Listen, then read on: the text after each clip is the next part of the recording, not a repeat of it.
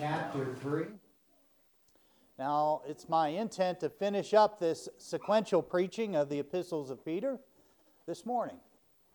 And usually I do some review each week of what we previously learned to set the stage for the current message. But today I want to do something a little different, and we're going to jump right into the last chapter of Peter's epistles. And then I would like to finish with a recap or synopsis of what we learned over the past several weeks. So let's first start with a word of prayer. Father, the Apostle Peter, chosen of you before he was even born. And Lord, we're learning a lot about him and his writings and what that means to us, Lord God. I just pray that today's message will have deep meaning to each of us in some sort of way. When you sequentially preach, there's not necessarily a central message, but many messages. It'd be hard to come out and to say exactly what was preached, except for what we preached on concerning the books of Peter. But Lord, may you speak to us today. It would be a shame for us not to hear your voice, and a shame not to follow what we should do and your promptings of the Holy Spirit. So, Father, we just pray that your word would go forth and do its job, and your Holy Spirit be present. In Jesus' name, amen. All right, 2 Peter chapter 3, beginning in verse 1 and following in verse 2, it says, "This second epistle, beloved, I now write unto you, in both which I stir up your pure minds by way of remembrance, that you may be mindful of the words which were spoken before by the holy prophets, and of the commandments of us apostles of the Lord and Savior." See, Peter again spends time, it's important, authenticating the Word of God here. He gives the two requirements of authentication. The holy prophets of old, who did what? Who prophesied, we're learning here, of Jesus Christ, and the words of Christ's apostles. These two witnesses agree with each other. The early church made sure that they agreed with the Old Testament, the prophets of old. And neither one of these witnesses will ever change, and they never fail. Hebrews 13:7 says, "Remember them which have the rule over you, and who have spoken unto you the word of God, whose faith follow, considering the end of their conversation, Jesus Christ, the same yesterday and today and forever. And be not carried about with diverse and strange doctrines." The message of God never changes. The farther along we get, the clearer it may become. There's things in the early church they don't see like we see. It becomes clearer and clearer as the day approaches, but it doesn't change. It doesn't flip-flop. It's Jesus the same yesterday, today, and forever. When you hear something, and you ought to just, the warning sounds ought to go off when, oh, this is some new thought, some new doctrine. No, it's not new. It may be clearer, that's fine. And it should become clearer to us as we move along. We see more and more. There's still things cloudy to us. I'll tell you, I struggle with understanding what heaven is. I try to explain. But you know, how did the church try to explain what this thing that was going to come called the Bible, the completed Word of God? They just knew. They just prophesied it. It was coming. They really know. But we got to be careful when something else is preached. And just to give you some thoughts, when I hear something that, and it come from a preacher that I admire and whatever, I'll go and talk to other people and say, hey, listen, this is this doctrine that I'm hearing over here. Have you heard of that before? Is this common? Somebody who's been involved in the ministry much longer than I have. And I check those things out. Because one thing is, there's nothing new, okay? Clear, yes, but new, and that's what you're going to find with the cults. Jesus in his last days, before going to the cross, makes this statement. I have many things yet to say unto you, but ye cannot bear them now. Howbeit, when he, the Spirit of truth, is come, he will guide you into all truth. For he shall not speak of himself, but whatsoever he shall hear, that shall he speak, and he will show you things to come. He shall glorify me.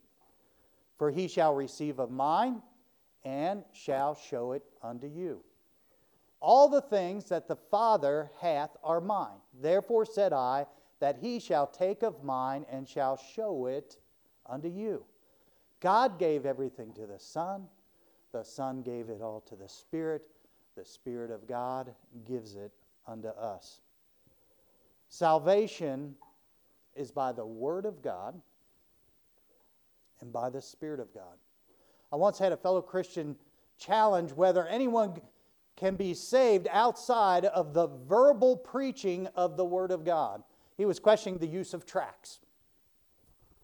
He cited the scripture in Romans 10, 12. It says, for there is no difference between the Jew and the Greek, for the same Lord over all is rich unto all that call upon him. Verse 13, for whosoever shall call upon the name of the Lord shall be saved. Verse 14, how then shall they call on him in whom they have not believed? And how shall they believe in him of whom they have not heard? And how shall they hear without a preacher? And how shall they preach except they be sent? As it is written, how beautiful are the feet of them that preach the gospel of peace and bring glad tidings of good things. The word preacher, the word here in the Greek, is keruso. It means to herald, especially divine truth, a preacher, or proclaim or publish. Proclaiming and publishing the gospel, is it limited to verbal words? I think not. Could somebody pick up a Bible and the Holy Spirit convict them and they trust Christ as their Savior? Sure they can. Can a tract or a Bible be created without the spirit of preaching, the motivation to publish God's Word to win people to the Lord? Besides one exception for people who are after money. Peter talks about those. It's hard to imagine that something printed of the gospel of Christ be not motivated by the preach of a preacher. By the way, we are all to proclaim the gospel. In the general use of the term, we are all preachers. The Word of God can't fail. Listen to what Brother Mike is. God's using him to help us to understand some things of who God is. He can't fail.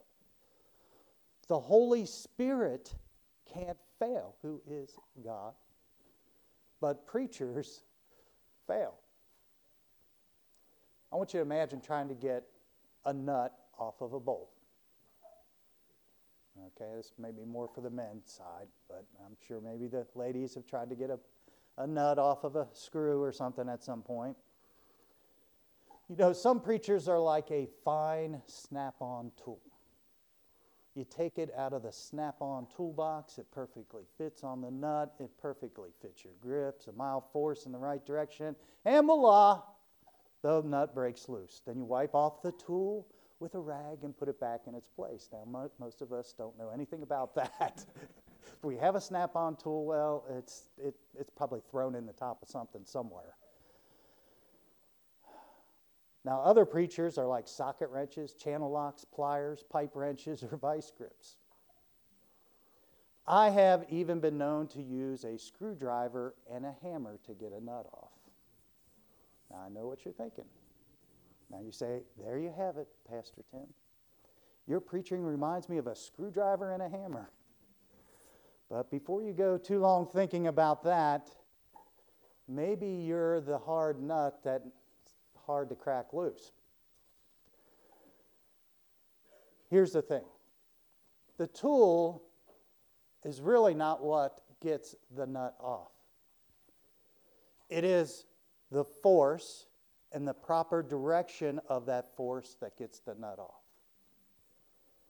God is the force, the power of His Word. The Holy Spirit is the direction of the force. The tool is simply God's ordained tool. The foolishness of preaching, of all things. Sometimes these preaching tools get dirty, rusty, or hard to find sometimes. They've even been known to push in the wrong direction. You ever start wrenching on a bolt and realize you're turning it in the wrong direction? But when we are clean and we are in step with God's Word and His Spirit, mighty things can be done. Now, Peter warns us of those who will try and lead us away from God's Word and on the leading of His Spirit. Verse 3 of our text gives us his caution.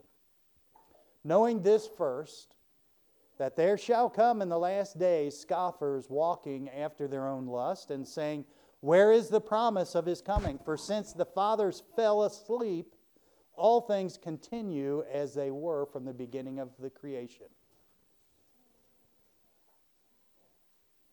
There's an interesting thing now. Brother Mike, as he was teaching this morning, and he's teaching about the Holy Spirit,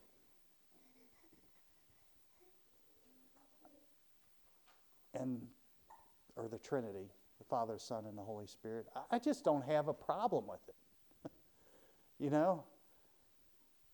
But you're finding out there in the world, they're making all sorts of things around this that are leading you away from God.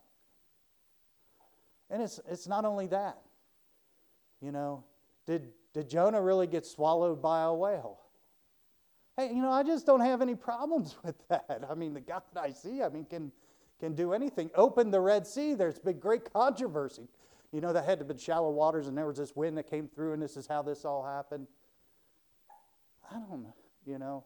To me, I don't know, for me it just, one of the other things I just don't even understand. How do people question that Jesus didn't claim He was God? I mean, look at the Bible. It's all over in it. And yet there are people who are doing this, and we need to be talking about these things. That is so interesting to me. It's interesting because people claim something so untrue and state it like it's a fact. Is not that the mantra of our world today? I mean, they get something up and all the experts come up and tell you what's going on and how this is working and how that's working, and they don't know what in the world they're talking about. Peter gives us the answers of what they are denying and how they deny it. Verse 5 of our text. It says, for this they willingly are ignorant of, that by the word of God the heavens were of old and the earth standing out of the water and in the water. What is the rub with these people? God is the rub. There will be no God. It's not going away, folks. We're not going to preach it away. That's not going to happen. It's going to be here. You just need to understand how to deal with it. We've been going over some apologetics material close to home. And it's so amazing that when the anti-God crowd will use insignificant, inconsistent, and fallible evidence to claim their godless theories, yet when there is strong, consistent evidence of biblical accuracy, they discount it as any proof of the accuracy of the Bible. They just flat out say, well, that's just not true. I forget what it was, the poem of Hierapolis or something, talking about the plagues and this, and it is so exactly like the plagues and of the time of when that would happen. And as the godless guys, that isn't it. He was doing this and that. And just throwing it away.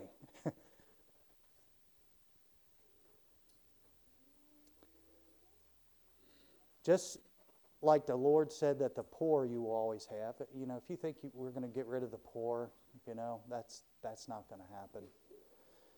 It's just an unchangeable fact of life on this earth that there's going to be people who are gainsayers and who are going to say crazy things, and you're going to get people to believe it. Verse 6, it says, whereby the world that was then being overflowed with water perished. They deny the flood. That's one thing I really appreciate about that ark down there. It says there was a flood.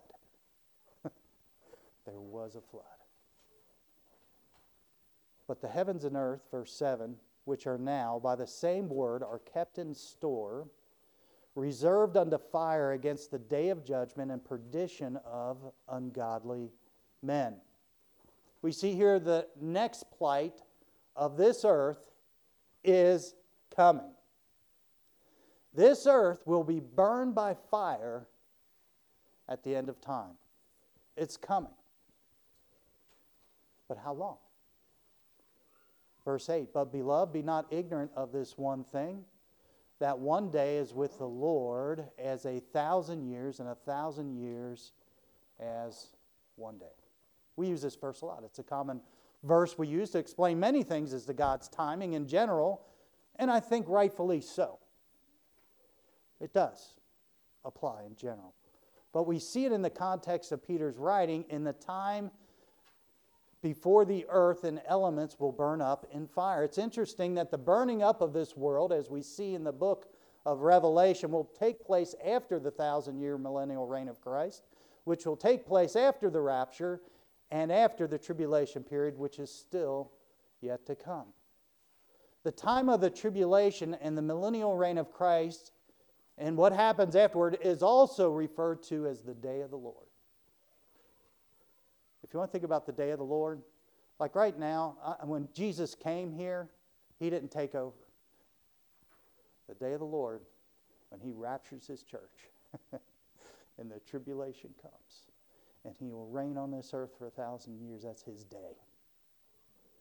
It's the day of the Lord, and the day of the Lord is 1,000 years, a millennial reign, 1,000 years. So kind of think of that we could kind of look at that in context here of that statement. Now, verse 9. Peter gives some amazing words about the Lord and His timing of His final days. The Lord is not slack concerning His promise, as some men count slackness, but is long-suffering to us. We're not willing that any should perish, but that all should come to repentance. You need to dwell on this verse a little bit.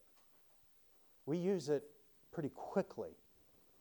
But think of what this is saying. Occasionally I run across someone who is in a place of authority who is amazing at showing mercy or is pretty long-suffering. When I see it, I have one of two responses. In the flesh, I think, he should have fired that guy years ago. But when I, through the Spirit, see a supervisor who sees beyond the employee to see his family, a wife and children at stake, and tries every way he can keep from devastating the family from a father's loss of job due to his own negligence, one who would show great mercy and long-suffering, in the Spirit I'm humbled. And I've seen that personally. God, if we should dwell on it, if we would seek to find the depths of the mercy of God and His long-suffering, it's beyond our human comprehension. It would humble us and bring us closer to God in a more loving relationship with others. It keeps us from being judgmental. We have a tendency as humans to be judgmental. God warns us not to judge lest we fall under the same judgment. Part of finding God's heart is an understanding of His great mercy and His long-suffering. Verse 9 of our text tells us God's patience in judgment. He is long-suffering to the lost. Mankind, we might say He's slacking, it says, as men count slackness. God, you need to just get this. Why didn't God get this thing done? The world's getting worse. Now He should take care of business. God sees past the judgment. He sees lost souls. And He wants to give every bit of time in His grand knowledge and of His excellence to take as much time as possibly He can to see anybody get saved. I like how someone described the rapture timing. He said, I think the last person to be saved before the rapture has been born. In other words, he's saying time's coming. Feels like the time is coming short. But you start thinking about that statement. It's kind of interesting to think. When Christ comes back to rapture His church, the Holy Spirit in the hearts of the saved will be removed with it. There's going to be a last day. We ought to think about that a little bit. It ought to cause us to move. Verse 10, it says, but the day of the Lord, in our text, verse 10, but the day of the Lord will come as a thief in the night, in which the heavens shall pass away with a great noise, and the elements shall melt with fervent heat. The earth also and the works that are therein shall be burned up. You know, I have had a thought about this. It says it'll pass away, you may miss this, with a great noise. Big Bang Theory right there, buddy. And talk about global warming. The elements shall melt with fervent heat. The earth also and the works that are in shall be burned up. So I guess I'm kind of a believer in those two in this sort of way. Jesus did not come to this earth to save the earth. There's no salvation or renovation of this earth that's going to happen. It's going to be destroyed. It's dirty, miserable, nasty. And once He's done with it, it's going to be destroyed. God will provide a perfect and pure new earth that will have no blemish of sin in it. Revelation 21:1, and I saw a new heaven. Think about these. Peter's wanting us to think about these things. It's important to him. He's telling us that there's a new heaven and a new earth. For the first heaven and the first earth were passed away, and there was no more sea. And I, John, saw the holy city, New Jerusalem, coming down from God out of heaven, prepared as a bride adorned for her husband. And I heard a great voice out of heaven saying, behold, the tabernacle of God is with men, and He will dwell with them. And they shall be His people, and God Himself shall be with them and be their God. And God shall wipe away all tears from their eyes, and there shall be no more death, neither sorrow nor crying, neither shall there be any more pain, for the former things are passed away. And He that sat upon the throne said, behold, I make all things new. And He said unto me, write. Listen, for these words are true and faithful. This is going to happen. You can count on it. You believe it. You rest your life upon it. You keep your eyes upon it. Verse 11 and 12 of our text. Seeing then that all these things shall be dissolved, what manner of persons ought ye to be in all holiness and all holy conversation and godliness, looking for and hastening unto the coming of the day of God, wherein the heavens being on fire shall be dissolved, and the elements shall melt with fervent heat. Big question mark. Answer this question. How should you ought to be knowing these things? You know the future. You can count on it. It's something you need to ask yourself. It's kind of like the open-ended question from a Bible study lesson. You know, we have those. How do you feel? How should you think about this, given this information? Verse 13.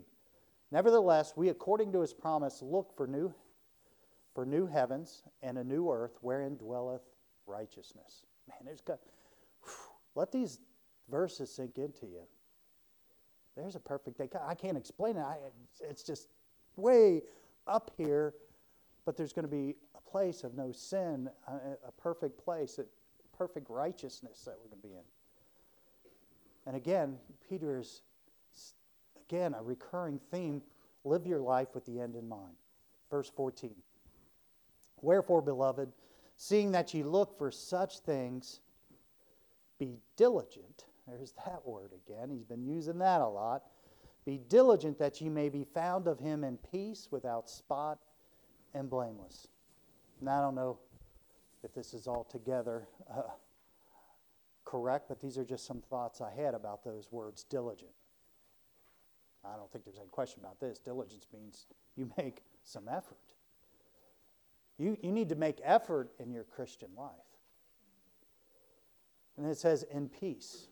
I just wrote secure in God. To be insecure is a spirit of disbelief of God.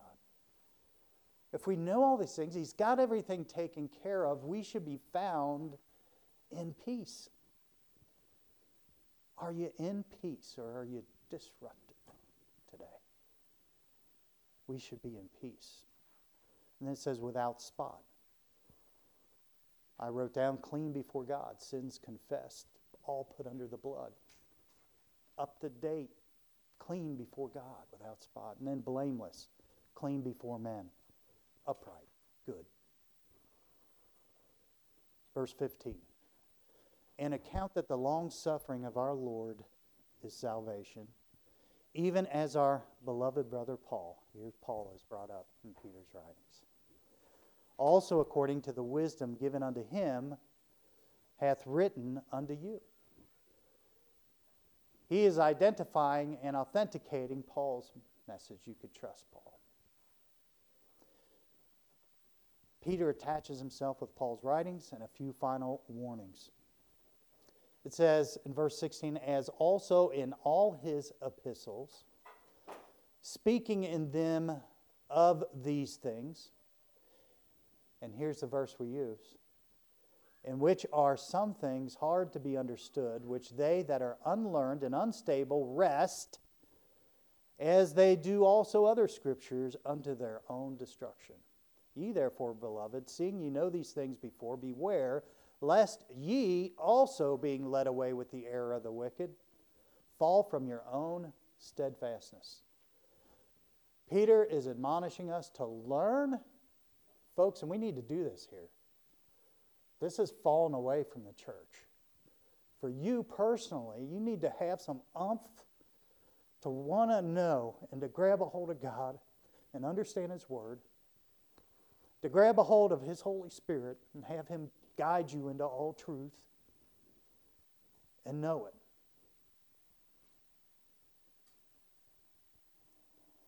Because we need to recognize error because we can fall away. Even the Apostle Paul said this, know ye not that which ye run in a race, run all, but one receiveth the prize, so run that ye may obtain. And every man that striveth for the mastery is temperate in all things. Now, they do it to obtain a corruptible crown, but we an incorruptible.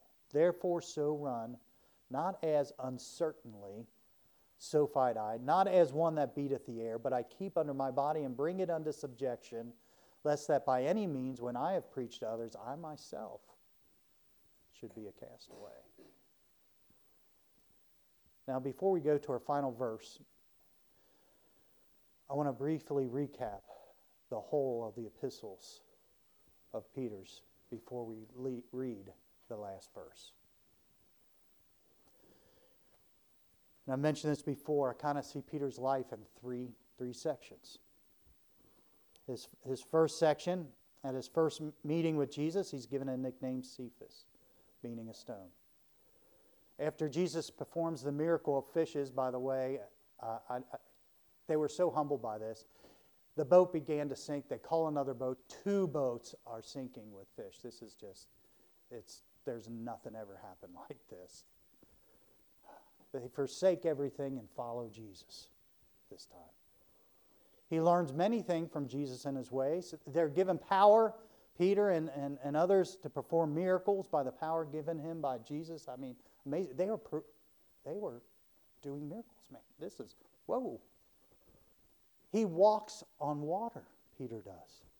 He pulls a coin out of a fish's mouth in obedience to the prophecy of Jesus saying that that's what would happen.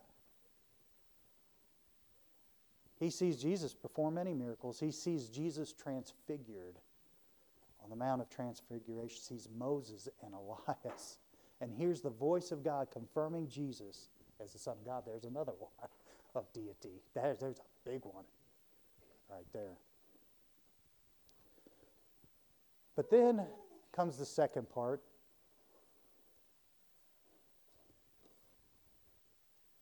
Just after he is called blessed by Jesus because he proclaims that Jesus is the Son of God, right after that, he hears Jesus call him Satan because of his words that deny Jesus going to the cross.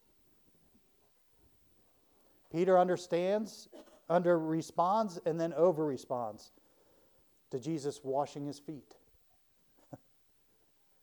He is told by Jesus that Satan wishes to sift him as wheat, but when converted to strengthen the brethren, he claims he would never leave Jesus, but he is told he'll deny him 3 times before the morning, before the cock crow.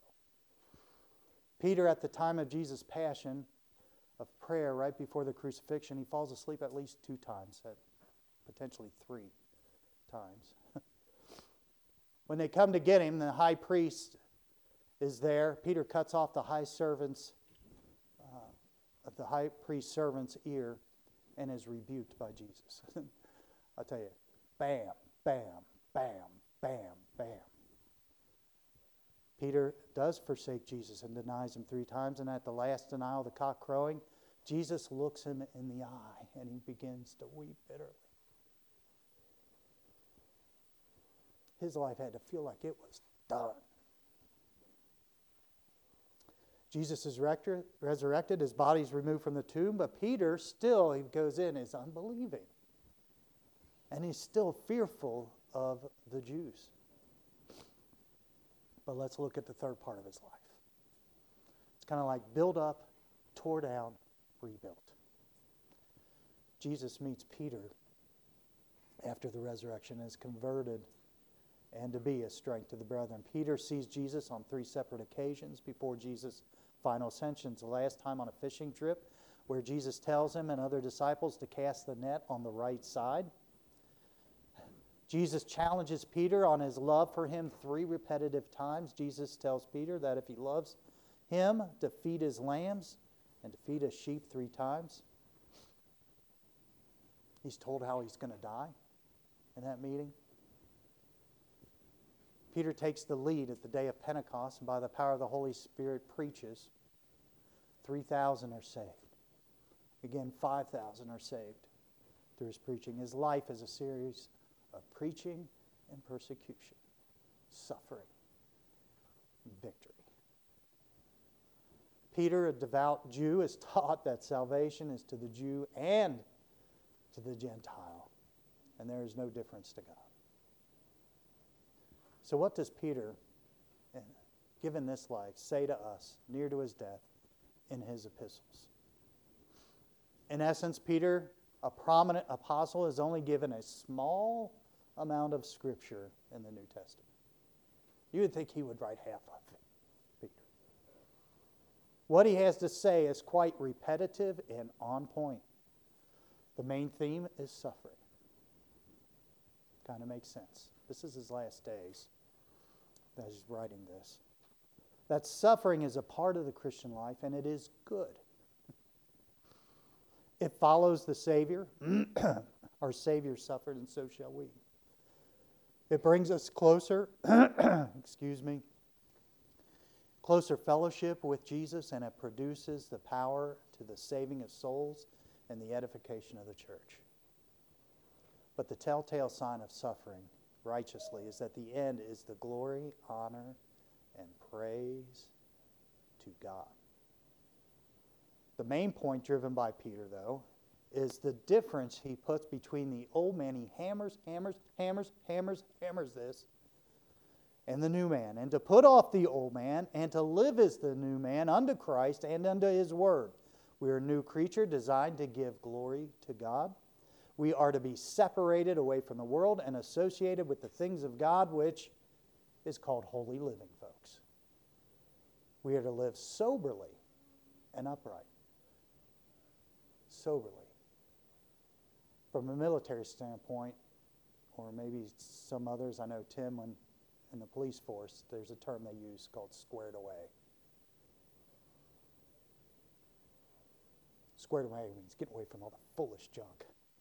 Get squared away, get right, get sober.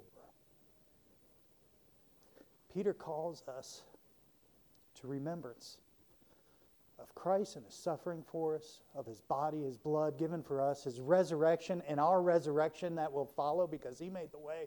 We will be resurrected. Christ to be our example of how we live. We are to live in the power of His resurrection by the guidance of His Holy Spirit that indwells us. Peter describes an unsearchable God, knowing all things, with all things in control, and of great mercy and long-suffering. We are to be found in peace of such a wonderful God. We should be found in peace. We are to live with the end in mind. What is promised and lays ahead to run, keeping our eyes on the finish line. We are not to pay attention to the woes and circumstances, but we are to do the amazing. We are to walk on water like Peter did, keeping our eyes on the Savior. We are to live in the fear of God. A judgment is coming too. And we should have a certain fear about that our lives are going to be judged. We are to know that there's nothing eternal about this earth and its offers of pleasure, that it will be destroyed forever. We are to put our sights on the eternal. We will face opposition, he says. There will be false teachers, an environment that comes with the Christian life that's not going away. Therefore, we are to exercise diligence in our Christian life. We are to gain the knowledge of Jesus through the word of truth. We are to gain understanding of it as well. We never fight the devil, but rather resist him and let the Lord fight for us. We are to gird, arm, and train our minds. Diligence. Churches isn't this little thing here, man. We need to get serious about it. We are to live in love with the people of God, binding together in unity of truth, bound to love and taking care of one another in the church. We are to be submissive to our authorities, he tells us, in our walk, to walk honestly in this world. We are not to be found suffering for doing wrong. Let it not be once named among us, but rather suffering for doing right. Great emphasis is put on our tongue, our lips, and our conversations. We are to refrain from gossip.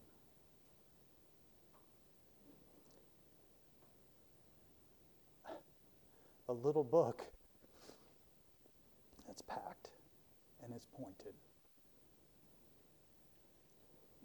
Now we're ready to read the last words of Peter's epistles. And this verse describes everything he says, everything he previously said, in the most brief, concise way. And now I hope this verse, which we use a lot, will have much greater meaning than it ever has been before, knowing the full of what is all packed behind in this meaning. Verse 18. But grow in grace and in the knowledge of our Lord and Savior Jesus Christ. To Him be glory now and forever. Amen. This is his last words. It's really the synopsis of everything. That's what growing in grace is. Read all of 1st and 2nd Peter. He's telling you this is what growing in grace is. You live for Him, and you seek for His glorification. With heads bowed and eyes closed, pianists coming to play. I want to tell you something here. Now, Peter is addressing the persecuted church at that time. We're not a persecuted church. But for today, may we apply it to a church that is falling into complacency, to comfortability, to lukewarmness. That's our battle, folks. We cannot allow that to happen. We need to get hot for the Lord. Revelation 3:15, I know thy works, that thou art neither cold nor hot. I would thou wert cold or hot. So then, because thou art lukewarm and neither cold nor hot, I will spew thee out of my mouth. Because thou sayest, I am rich. And boy, are we rich today. You know, I think about it. The promised land. The land flowing with electric cars and big houses. No. Milk and honey. Simple basic needs. That's what that was. Because thou sayest, I am rich, and increase with goods, and have need of nothing, and knowest not that thou art wretched, and miserable, and poor, and blind, and naked. I counsel thee to buy of me gold tried in the fire, that thou mayest be rich. Gold tried in a fire. And white raiment, that thou mayest be clothed, and that the shame of thy nakedness do not appear. And anoint thine eyes with eye salve, that thou mayest see. As many as I love, I rebuke and chasten. Be zealous, thou for, and repent. And here's a verse that we misuse a lot, because he's talking to his church here. Behold, I stand at the door and knock. If any man hear my voice and open the door, I will come into him and will sup with him, and he with me. Will you open the door today? Jesus is knocking at your door on something. And maybe you don't even know what it is. Just cry out to the Lord. He knows.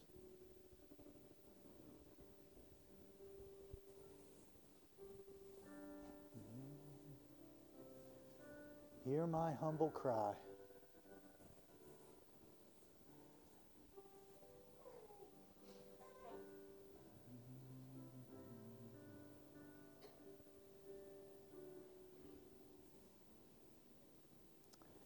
Amen. Thank you all for your attention. I been praying that the Lord would just speak to your hearts today.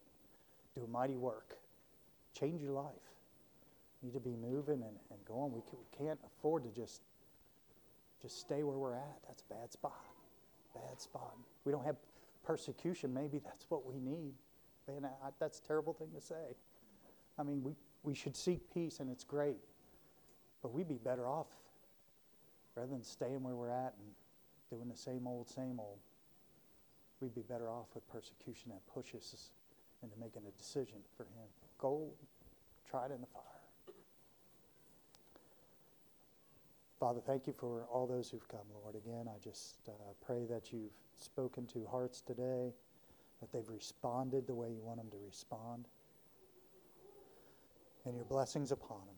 For we ask it all in Jesus' name. Amen. You are dismissed.